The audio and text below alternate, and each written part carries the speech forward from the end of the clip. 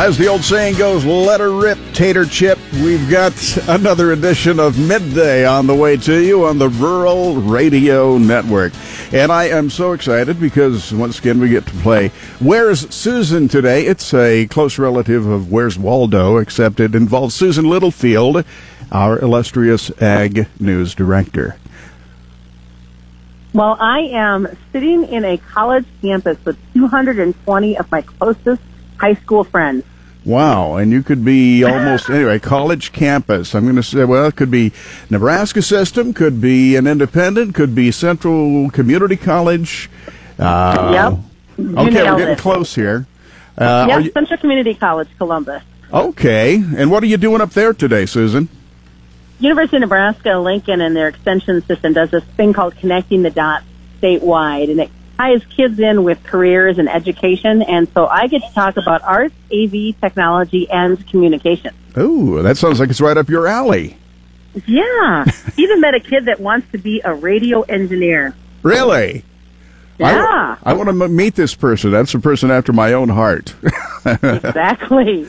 All right. Well, good. That'll be interesting. It's great to see kids interested in media, and boy, it's an ever expanding realm. And Susan, you've been exposed to just about every angle of that. So yeah, that'll be an interesting talk. Yeah, it's been a lot of fun so far.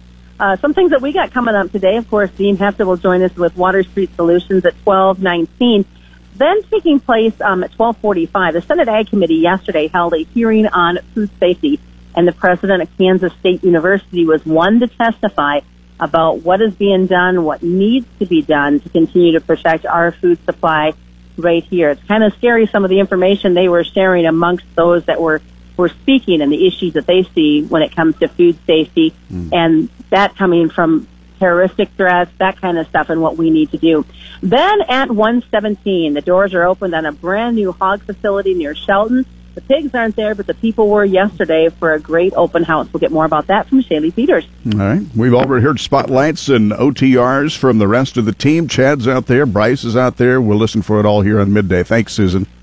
Thank you. And we've got Jason Jorgensen on sports. Figures to be a ton of red in Kansas City tonight. Match is sold out as the Huskers get set to take on Penn State in the national semifinals. Of course, a long history has been between these two programs. Even before Nebraska even joined the Big Ten, the Huskers would duel with Penn State from time to time. And especially this year, this is about as close as a rivalry gets. It is. Nebraska was the only team to beat Penn State back in late September. Coming up, we'll get the thoughts of head coach John Cook. Huskers and Nittany Lions will play in about 5.5 hours, or about 6.5 hours from right now. I was coming up some very good recruiting news for new Nebraska head coach Scott Frost. He may have nailed down his quarterback of the future. Big recruit last night, big commitment, 4-star recruit, a guy who looks like he can run Frost's spread option offense. He's multitasking these days, isn't he? Yeah, for sure. All right, that it? Very good. Thanks very much. Yeah, well, that's plenty. Thank you. Bob Brogan has business. Wall Street's in the positive. Applications for U.S. jobless aid drops by 11,000 to 225,000. Disney's going to buy 21st Century Fox. AAA predicts record travel over Christmas and New Year's. So those are just a few things going on. All right. Thanks very much. And we invite you to stay with us for today's Midday. Time to bring in Paul Perkins as we look at our ag weather, brought to you by Holdridge Irrigation. It looks like everybody else from the upper Midwest all the way to New England is getting the winter that we are used to at this time. Yeah, a lot more typical weather for today across the area. Yeah. Anyway, here we go and find out where this precipitation is and where it's going. Will it amount to anything? You bet. Not a whole lot, just some light rain and snow moving through the area this morning and on into the afternoon. You may be seeing some snow, but most likely it's melting on contact unless you're in far northern Nebraska where it's accumulating a little in grassy areas. Otherwise, we do have that light rain and snow moving through central Nebraska for the most part. from about Broken Bow up to Ainsworth and Dunning. Also in central Nebraska from about Loop City on into the Tri-City area on over to York down to Superior. Then it's very scattered in west central areas of Nebraska towards Stapleton, Lexington, back towards North Platte and Ogallala. Just some scattered light rain and some sprinkles. Not going to amount to a whole lot thanks to a front moving through, some cloudy, windy, and cooler conditions today. Another cold front dropping south today.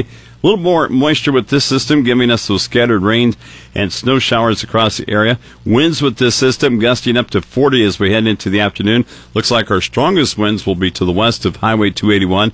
And Highway 281, of course, the highway that goes through O'Neill down to Grand Island, Hastings, and down into about the Smith Center area. And then points to the west is where we're seeing these stronger winds. We will see high pressure build from the west tonight. That'll clear out our skies and give us some sunshine for tomorrow on into Saturday. Some mild temperatures returning with some lighter west winds. Fire weather concerns tomorrow up near critical levels, especially the farther south and west you go. Cooler air arrives for Saturday night into Sunday.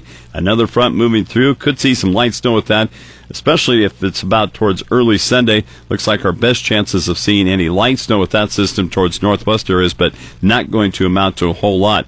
High pressure and some southwest winds will warm those temperatures back up to mild levels for early next week. Then looking at the potential of some true December cold by Friday and Saturday of next week. Stay tuned. We will keep you posted. That cold is reflected in the long-term forecast. The Nebraska and Kansas temperature forecast starts warmer than normal the middle of next week. Then temperatures are expected to trend cooler than normal late next week on into December 27th. And the precipitation forecast, looking at near normal precipitation in the middle of next week in Nebraska and Kansas. Then a more active period of above normal precipitation for late next week through the 27th. Maybe some travel problems with some systems moving through late next week on into Christmas weekend. Something to take note of. Today's drought monitor shows nearly all of Nebraska now experiencing abnormal dryness. The southern panhandle with moderate drought. The only drought-free area of Nebraska is near the eastern Nebraska panhandle. All of Kansas is at least abnormally dry. Moderate to severe drought covers the south central. So drought coverage continuing to expand. Weather factors in the markets today include promising rain chances in Argentina and a better prospect for rain in southern Brazil. Fast-moving disturbances will maintain the unsettled weather in the northern U.S. with periods of snow over the next several days. Dry weather should prevail into early next week in the central and southern high plains. Over the weekend, rain will overspread the southeast. Some mild air currently covering a lot of the western and central U.S. will gradually spread into the east. The latest drought monitor shows drought conditions building in the southern plains, with almost the entire southern plains in some phase of drought. Dry and warm weather expected to continue the next week to 10 days to further stress the wheat crop, especially since it's not going to be going into dormancy anytime soon. There is a good chance for needed rain in central Argentina in the next 5 days. Central Brazil's mild temperatures and periodic rain will continue for favorable crop development. The next 5 days in southern Brazil also looking at some chances of beneficial rain.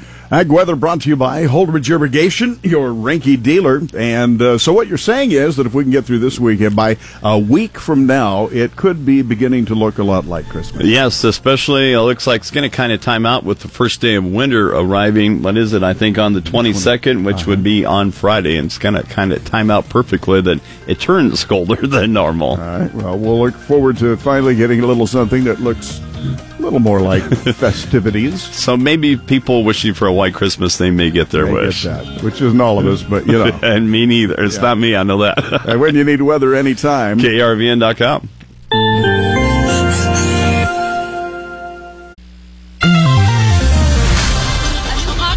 Has opened its doors in central Nebraska. I'm Shaylee Peters with a midday check of your ag news here on the Rural Radio Network. Simon Wagner of 4R4K LLC held an open house yesterday to celebrate his partnership with the Mash-Offs and invite people to come check out what a brand new pig barn has to offer. He says they were looking to diversify and talks about the potential of the new facility. It's 81 feet wide. It's 225 feet long. The pit below us is 8 feet deep. It'll hold 1 million gallons of fertilizer, so we can fertilize 200 acres out of this barn every year. When we get pigs, we're going to start next Thursday. When we get full, we'll have 5,700 weanling pigs that are 18 to 21 days old, maybe around 7 pounds is what they like. we will grow all those weanlings for about 10 to 12 weeks. And when they get to a feeder size of 60 to 70 pounds, then we will ship out the overload of around 3,200 pigs. He explains exactly what 4R4K stands for. The name for our barn is 4R4K. It's a limited liability company. And that is because we have 4 children. So it's 4R4 kids is why I put it up. I wanted to make sure the kids could always come back to the farm. If the kids want to come back after college, just another door that we kicked open for them.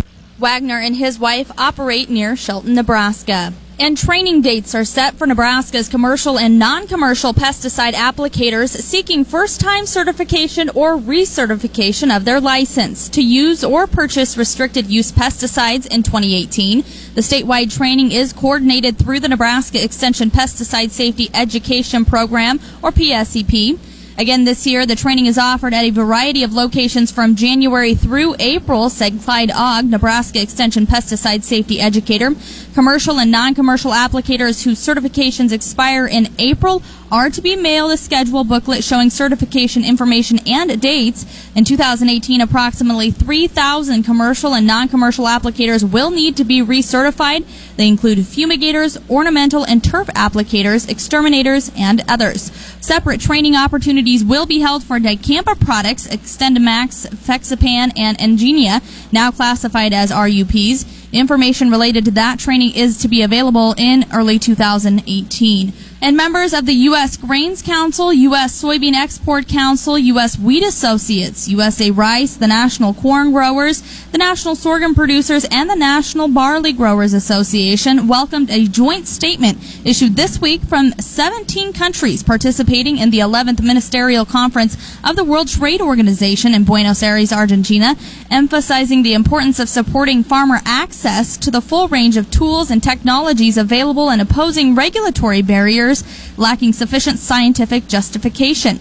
Having in mind the importance of transparency and predictability to international trade, we call on all members to strengthen the implementation of the WTO sanitary and phytosanitary agreement by reinforcing the work of relevant international standards, organizations, and ensuring the scientific basis of SPS measures is sound, the statement reads. The statement demonstrates global support for all farmers and the tools and innovations they need to protect their crops from devastating diseases and destructive pests while delivering safe food sustainability to the world's consumers. The signatories take a step forward in calling out countries that undermine farmer choice through regulatory barriers that are not scientifically justified. And that's a quick check of your Midday Ag News. I'm Shaylee Peters on the Rural Radio Network. It's midday on the Rural Radio Network. Time for us to check sports with Jason Jorgensen. Hey, thanks, Dirk. Well, 2 old rivals collide tonight in the NCAA National Volleyball Semifinals as the Huskers face off against Penn State. Head coach John Cook says it's always a big deal when the Huskers face the Nittany Lions. We've had a lot of epic matches. I've been having a lot of flashbacks to several years, 2008, 2011, last year. And, of course, our match with them this year at Penn State. So it's, I think, the most exciting rivalries, if you want to call it that, in college volleyball. They're a lot of fun to play, and I think both teams bring out the best in each other's. The Huskers handed the Nittany Lions their only loss this season on September 22nd in University Park. Nebraska also eliminated Penn State from last year's NCAA tournament with that dramatic come-from-behind victory in the regional semifinal. Tonight's match is scheduled to start at 6 Central Time. Hastings College senior setter Kitty Plotke has been named the Academic All-American for the Year for college volleyball at the NAIA level. Plotke was a setter for the Broncos, helping them to 3 consecutive trips to the NAIA National Championship Tournament. In those trips to the national tournament, Hastings advanced to the single elimination round and won the 2016 national title. The 4-time All-GPAC Conference selection is a human resources management major from Grand Island. Nebraska head coach Scott Frost may have found his quarterback of the future as Fresno QB Adrian Martinez announced his commitment to the Big Red last night on social media. Martinez was the first quarterback target for Frost since he became coach. Now, he had been committed to Tennessee but visited the Huskers last weekend. He's rated as the 8th best dual-threat quarterback in the country by Rivals.com. This win is a big one for Nebraska, who gets a quarterback comfortable with Frost's spread offense. Martinez will sign during the early signing period next week and enroll in Nebraska in January. In NFL action tonight, it's Denver-Indianapolis. Denver's looking for back-to-back wins for the first time since the start of the season. Elsewhere in the NFL, a spokesman says Commissioner Roger Goodell views the agreement reached on an extension last week as his final contract overseeing the league. Spokesman Joe Lockhart says Goodell has been clear that he views this as his last contract, and that will allow him to, quote, deal with some of the important issues that we know are on the horizon. That includes a new labor deal and TV contracts. That's a look at sports. Have a great day. I'm Jason Jorgensen. Stay tuned. More Middays just ahead. You are listening to the Rural Radio Network.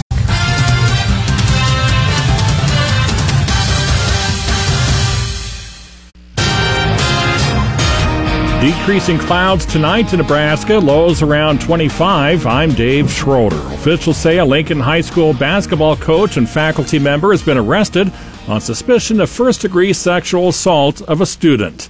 33-year-old Marcus Perry, an in-school suspension technician and coach to the Lynx varsity girls basketball team, was arrested today. Perry is accused of assaulting a student in an in-school suspension room. Principal Mark Larson says in a written statement that the incident did not involve a member of the basketball team. Officials say Perry, a former Nebraska basketball player, joined the high school staff in early 2016. He was named the girls' basketball coach that summer. Farmers in Alabama and Nebraska have joined a Nebraska-based fair trade group to sue the U.S. Department of Agriculture over the agency's cancellation of rules that would have made it easier for farmers to demand better treatment when contracting with meatpacking companies. A lawsuit filed in the 8th U.S. Circuit Court of Appeals seeks to reverse the October USDA decision vacating the rules. The rules would have made it easier for farmers to sue over contracts deemed unfair, discriminatory, or deceptive. They were proposed during President Barack Obama's administration and canceled after Donald Trump took office. Nonprofit-based legal group Democracy Forward sued on behalf of Lincoln-based Organizations for Competitive Markets, the Nebraska farmer James Dinklage, and Alabama farm couple Jonathan and Connie Buttram. The city of Hastings has sworn in its new chief of police. Dozens of people turned out to see Chief Adam Story take oath of office. Last month, the city council voted unanimously to hire Story as police chief to replace Pete Cordum, who is retiring and plans to move to Chattanooga, Tennessee. Story has been with the Hastings Police Department for 22 years and was in the running for the top job 5 years ago when Cordum was hired. Story says the last 5 years have given him the opportunity to grow and prepare for the position of police chief. U.S. consumers went on a shopping binge last month, led by big gains among online retailers, electronic stores, and furniture stores. The Commerce Department says sales at retailers and restaurants jumped 0.8% in November from the previous month after a 0.5% gain in October. Our app puts regional, ag, national, and area news just one click away anytime. Reporting from the KRVN News Center, I'm Dave Schroeder.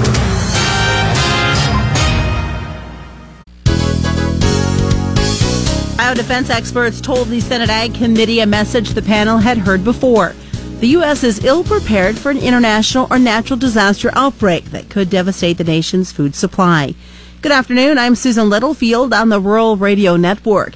It's been over a decade since the Senate Ag Committee held a hearing on agricultural security, but concerns over the issue has only grown. During his opening statements, Chairman of the Senate Ag Committee, Pat Roberts of Kansas. Further, today's hearing is an opportunity to take stock in where we have come since the early 2000s, when the issue of agricultural security was first visited, and discuss where we need to go from here. The Agriculture Committee last held a hearing on this subject over a decade ago, but since that time, the significance of this issue has only grown.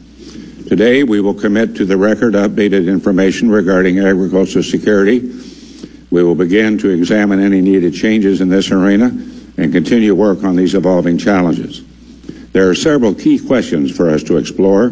What does risk management look like in this sector? Where are resources most appropriately directed? How should a multi-jurisdictional system best function? Before us today is an esteemed panel of experts and public servants who have dedicated much of their careers to protecting agriculture and the country from biological threats. Of security and food research continues at Kansas State University.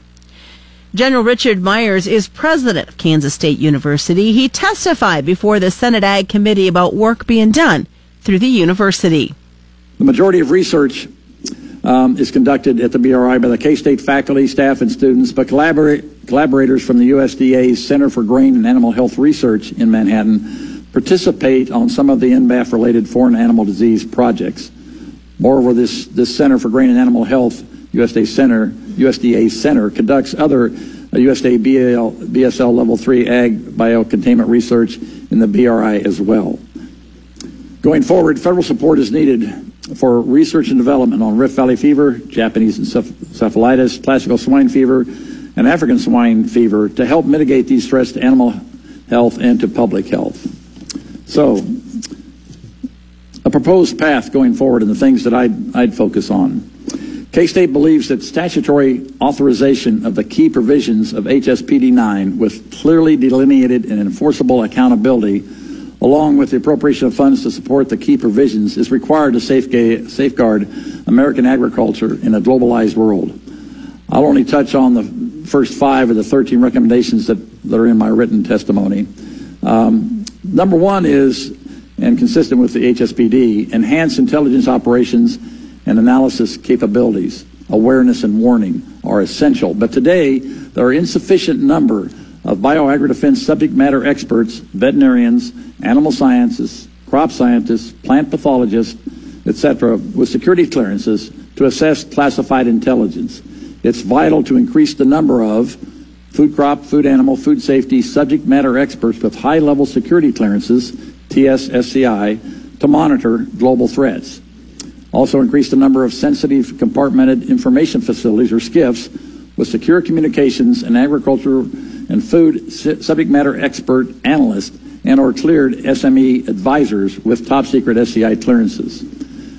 Also important to increase the number of USDA's subject matter experts with security clearances.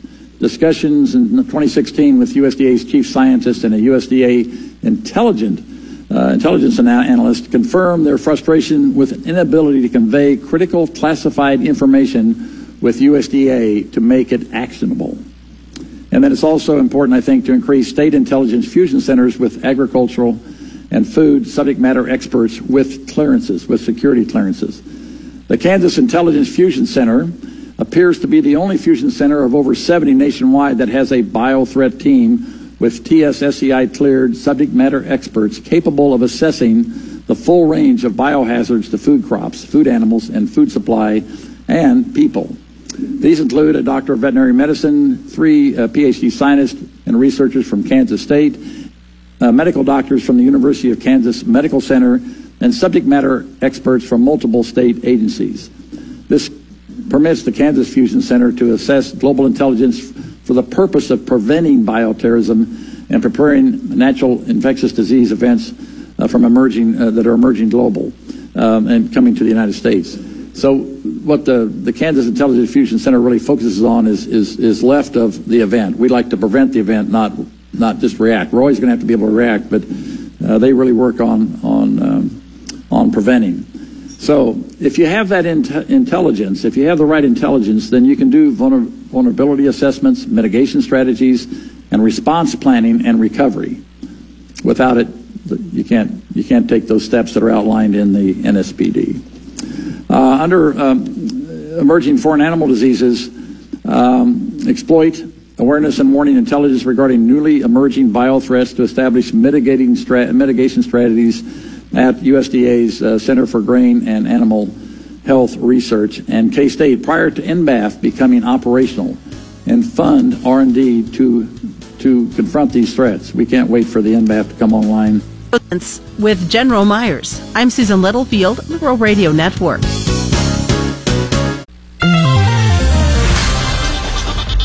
Let's get a review of today's livestock futures trade from Joe Teal at Great Plains Commodities. Joe. Yeah, kind of a choppy trade today in the cattle, up, down, back and forth, and finishing mixed in the live cattle, and a little bit higher in the feeders. Came out of the opening and moved higher, and then fell back for a minute, and then rallied to the highs, in about the noontime area, and then fell back here once again in the closing time, and but still managed to finish a little bit higher. Basically, what's traded, which hasn't been very much that I've heard in the cash, was maybe steady, more steady than was anticipated, and that created pretty good short covering, but it all fell apart going into the end of the day. Cutouts a little bit higher at noon, but nothing of any consequence. So we finish up mixed. Feeders a little bit higher, but same thing there. After rallying through most of the day, kind of settled back going into the close, but still managed a higher close. Over in the hogs, higher. Cash seemed to be steady higher, and came back in pretty good response to the sharply lower cutouts last night. Came back and had a little bit better cutouts at noon, but the hogs still finished mixed contracting today. Thanks, Joe. Joe Teal can be reached at Great Plains Commodities. Dewey Nelson on the Rural Radio Network. Has opened its doors in central Nebraska. I'm Shaylee Peters on the Rural Radio Network, and I've got Simon Wagner here with me of 4R4K LLC. Simon, you guys farm successfully already here near Shelton, Nebraska, but you have decided to partner with the Mashoffs. Go into why you made this decision just to start here. Talking to my banker a year ago, I said, we got to figure something out. These inputs are through the roof. Corn is the other direction. Soybeans are the other direction. I said, I have an idea. He said, I can lower my fertilizer costs on the farm. And he said, well, what's that? And I said, let's put up a pig barn. And he said, okay, let's get started. So we started paperwork and talking from there, and there was a lot of stuff to do, but now we're here today. So now, I mentioned the fact that you guys already farm here in central Nebraska, so you are diversifying. Have you dealt with livestock before, or is this your first time diving into anything other than your crops? We run a cow-calf operation also, and row crops. I have dabbled with pigs in the past, nothing like this, but when I say dabble, just a couple hundred at a time. So we're not new to livestock side of things. You hit it. I love diversification, and this is another way for the farm to be diversified when the row crops aren't making much. Hopefully the pig barn's going to pull us through. So talk to us more about this facility. Obviously, it's not your old school pig barn with dirt floors. This thing has tons of technology in it. The facility, it's 81 feet wide. It's 225 feet long. The pit below us is 8 feet deep. It'll hold 1 million gallons of fertilizer. So we can fertilize 200 acres out of this barn every year. When we get pigs, we're going to start next Thursday, getting our first fill going. When we get full, we'll have 5,700 weanling pigs that are 18 to 21 days old, maybe around 7 pounds is what they like. We will grow all those weanlings for about 10 to 12 weeks, and when they get to a feeder size of 60 to 70 pounds, then we will ship out the overload of around 3,200 pigs. Everything is hooked to the computer in the office, and the computer in turn it'll call my phone. So if in January the heaters quit, my phone's going to be ringing. Next July, if the fans for cooling quit, my phone would be ringing. If a feed line runs empty for any reason, water, just anything that happens, it's going to send an alarm off, which is good because we farm some ground with the in-laws. So if we're hot and heavy into planting corn and the well quits, I need to know so I can get here or send somebody to fix the water. So very, I guess, high tech, but almost a necessity because everybody's busy trying to do more in less time. And so I think this is just, it's fitting, I guess, for me and for our operation. And then finally, explain the name to us just a little bit here, Simon. 4R4K, what does that mean? The name for our barn is because we have 4 children, so it's 4R4 Kids is why I put it up. I wanted to make sure the kids could always come back to the farm if the kids want to come back after college. Just another door that we kicked open for them. So it's Simon Wagner from 4R4K LLC as they open their doors to a new hog facility in central Nebraska. I'm Shaylee Peters, and you're listening to the Rural Radio Network. Dewey Nelson on the Rural Radio Network. Double-digit losses in soybeans today. Let's talk about that with John Payne, Senior Marketing Analyst with Daniels Ag Marketing in Chicago and publisher of the newsletter This Week in Grain. So let's start there. What happened? Well, I think, the export reports kind of set the table. They weren't bad for soybeans, but certainly weren't good. And then the model runs came out midday that showed we're going to be looking at rain, I think, the next week or so down in Argentina. So the fund money that had kind of pushed prices above $10 last week are now essentially taking it all out, or maybe even going short here. And I think on the COT reports we see a week from now will be showing a short beam position. So at this point, I have a hard time wanting to be too bullish given the recent news, but I think you've got to just be very myopic with, or not be myopic with this. And if you're focusing on this stuff every day, especially in the soybean markets, you got to be looking at 1 to 2% moves, and that's what we've seen the last 3 days. At some point, this bloodletting will stop. 960 had really been kind of a level that front month contracts had held into as far as November goes before it expired, and I look for that to be a pretty supportive level here. Well, corn was almost unchanged, finishing just fractionally lower. Now, the blenders of ethanol are seeing a bigger advantage right now because ethanol futures kind of are at the low end of the range, aren't they? Yeah, ethanol really has subsided here. Prices have really come off, and really widespread between gasoline and ethanol now. So you should notice that at the pump. Ethanol blends are going to be cheapening things up. That should be good for demand. This is kind of expected by some of the guys that I worked with on the ethanol side. They thought we'd get a big corn crop, and then you've got kind of a rush to try to push folks to see who wants to use it.